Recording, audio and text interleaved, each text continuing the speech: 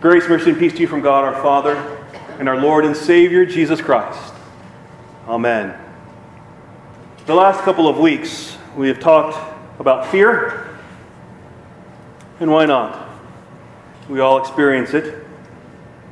Not only that, but almost all of Scripture, almost every bit of it, was written either by or for people who were afraid, distressed, in turmoil, in pain, or in disbelief. This is why our Holy Scriptures are so wonderful. They do not gloss over the hard things, but realize that they are reality. They are real. It's part of our fallen and broken world. Now, we may not experience the same temptations, trials, fears, and failures of those in each book of the Bible. But the fact that they, the people who received a mention, like King David, Jeremiah, Abraham, Noah, those and others whose lives are chronicled, whose mishaps have been studied and scrutinized for millennia.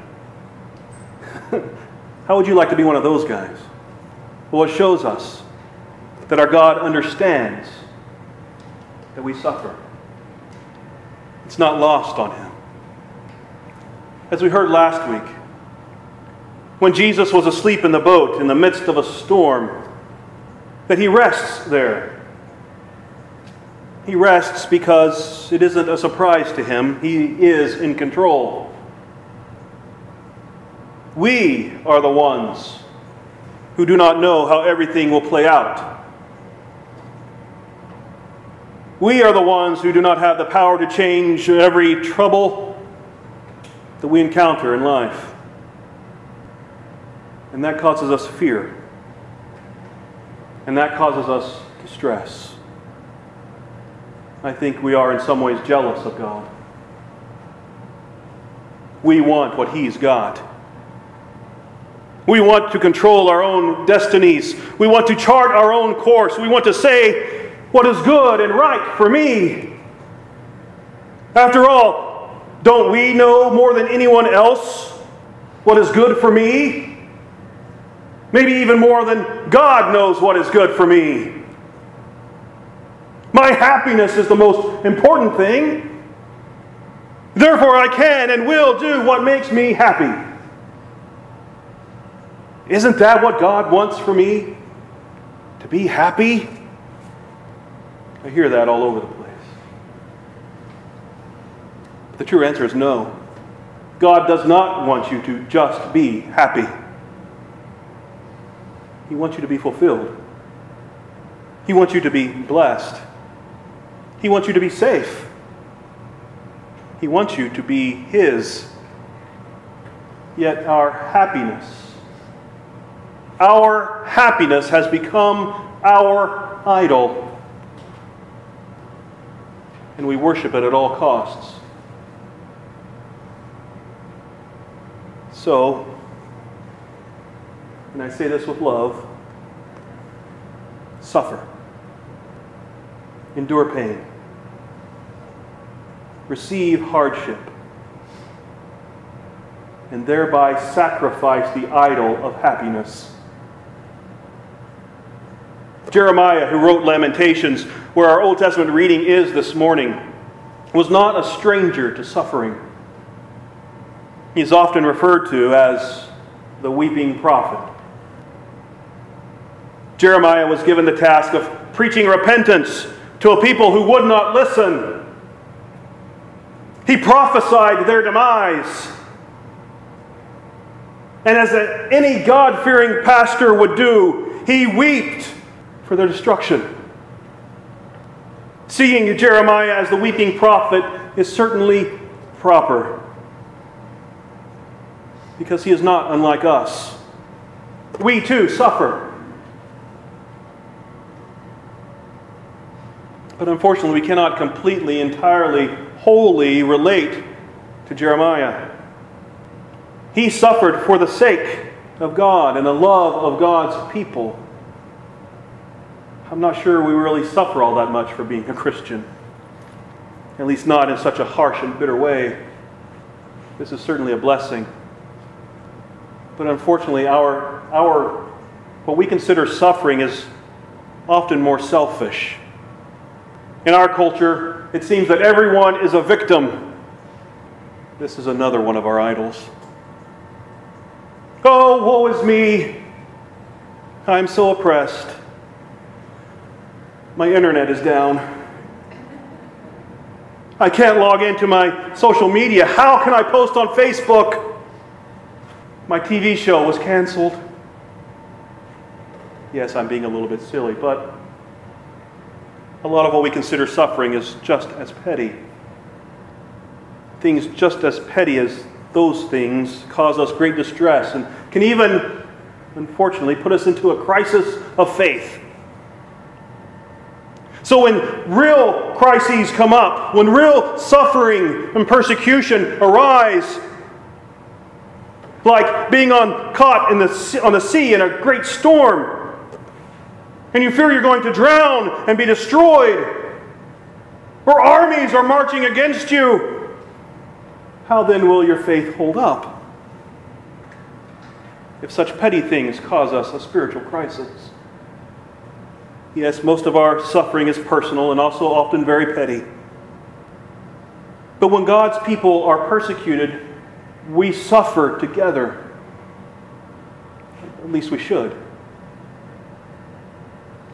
But even there, when, as is truly happening in our world right now, our brothers and sisters are persecuted, beheaded, raped, tortured, imprisoned, enslaved, we do not weep or cry out to our God for them.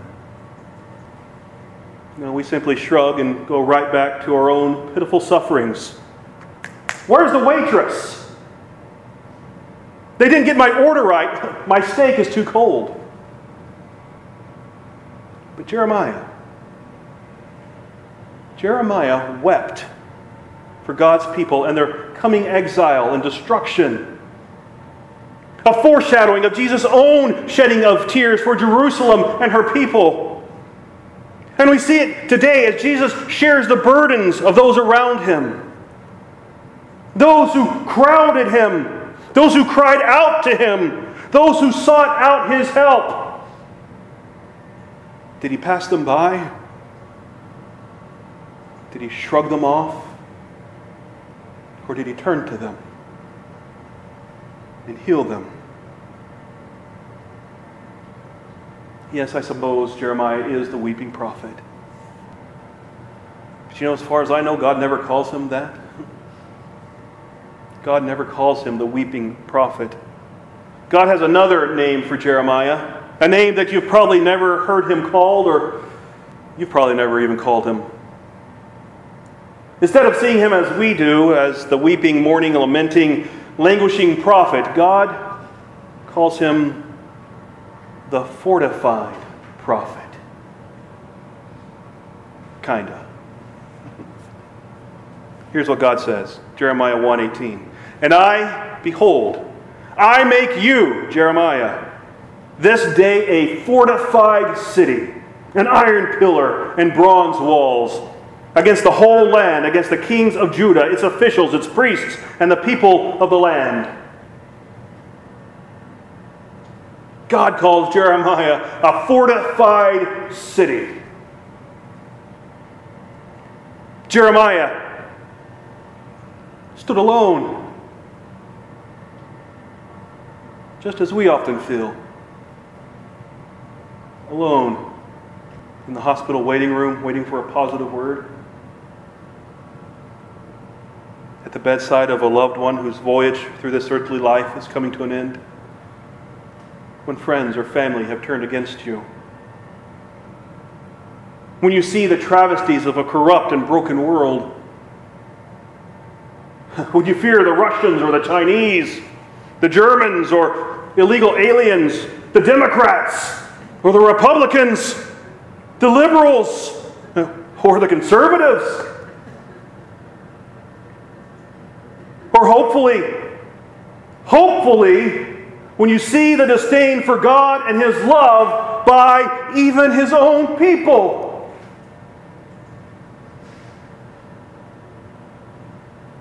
Instead of being a victim, get to know the victor.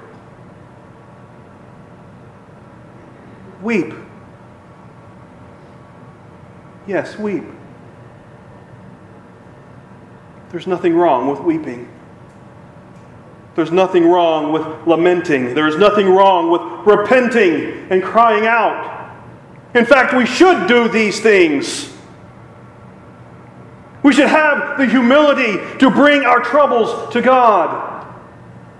We should be meek enough to seek out God on behalf of our hurting brothers and sisters.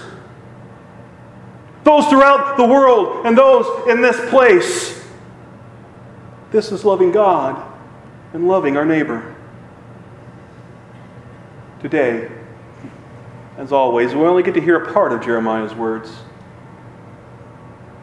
In fact, this is the only time we hear from the book of Lamentations in our entire lectionary. So knowing all that is happening in the book of Jeremiah is hard. But just so you know, Jeremiah had been lamenting, crying out to God, and he was saying exactly how he felt, exactly all the things that were coming at him.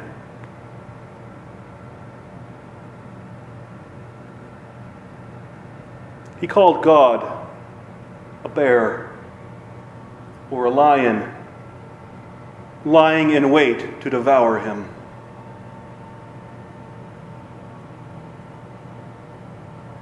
He said that God was shooting an entire quiver of arrows, sinking them into his kidneys.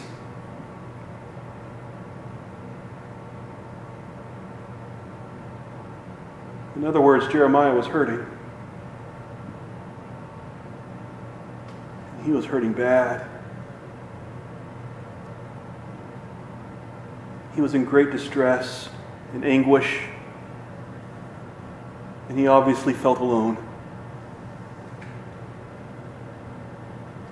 But instead of crying out in disbelief, he was actually crying out in great belief and a resounding faith. Just a few verses before our reading this morning, he says, to God, remember my affliction and my wanderings. The wormwood and the gall, my soul continually remembers it and is bowed down within me. But this I call to mind, and therefore I have hope. And then he sings pretty much the hymn we sing. Great is thy faithfulness. Morning by morning, new mercies I see. Your love, your steadfast love. He says, and therefore I have hope. Where is Jeremiah's hope? What gives him hope? What causes this change in his outlook as he's been accusing God of coming after him, hunting him down? It comes within one word. Remember. It seems to twist everything for Jeremiah. He says, remember. He says, remember my affliction. Why is this important? Why does this change Jeremiah's perspective? Remember. Because Jeremiah knows his God. He knows that his God sleeps because everything is under control. He knows that while things look bad, God is not far away. He knows that he has cried out to God. He knows that God has heard him. And he knows God will remember. And when God remembers, he acts. He doesn't just recall it in his mind as we say when we say, remember milk and eggs? He does something. It's a call to action. So Jeremiah goes almost immediately from the weeping prophet to again the fortified prophet. Fortified because he knows that a mighty fortress is our God. It's much easier to stand when you have the Creator and the Conqueror at your back. When a host of His angels stand at your side, you can do much. St. Paul explains in Philippians, I have learned in whatever situation I am to be content. I know how to be brought low, and I know how to abound. In any and every circumstance, I have learned the secret of facing plenty and hunger, abundance and need. I can do all things through Him who strengthens me. And then King David writes in Psalm 121, I lift up my eyes to the hills. From where does my help come? My help comes from the Lord, who made heaven and earth. And one of my favorite prayers in all of Scripture, it's actually from the book of Mark. I believe. Help my unbelief. I believe. Help my unbelief. You see, it's okay to lament, to cry out to God and to say, my faith is faltering, my trust is trembling. Remember me. I believe. Help my unbelief. Remember me. Just as we saw Him remember Jairus and his daughter. Just as we saw Him, heard Him remember the woman with the issue of blood.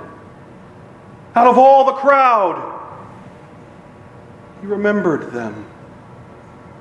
I believe. Help my unbelief. Because He will remember you. He will help you. He has, after all, sent to you Jesus. He has, after all, sent us His Holy Spirit. He has, after all, sent us His words and His sacraments, His means of grace. Will we? Do we have trouble in this world? Yes. Will that change?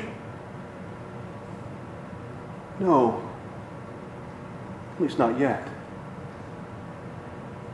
But we can look to people like Jeremiah, St. Paul, King David. We can cry and lament because when we do, we are seeking the face of our God. And He will hear us. The steadfast love of the Lord never ceases. His mercies never come to an end. They are new every morning. Great is Thy faithfulness. Amen. And now may the peace that passes all understanding guard your hearts and your minds in Christ Jesus. Amen.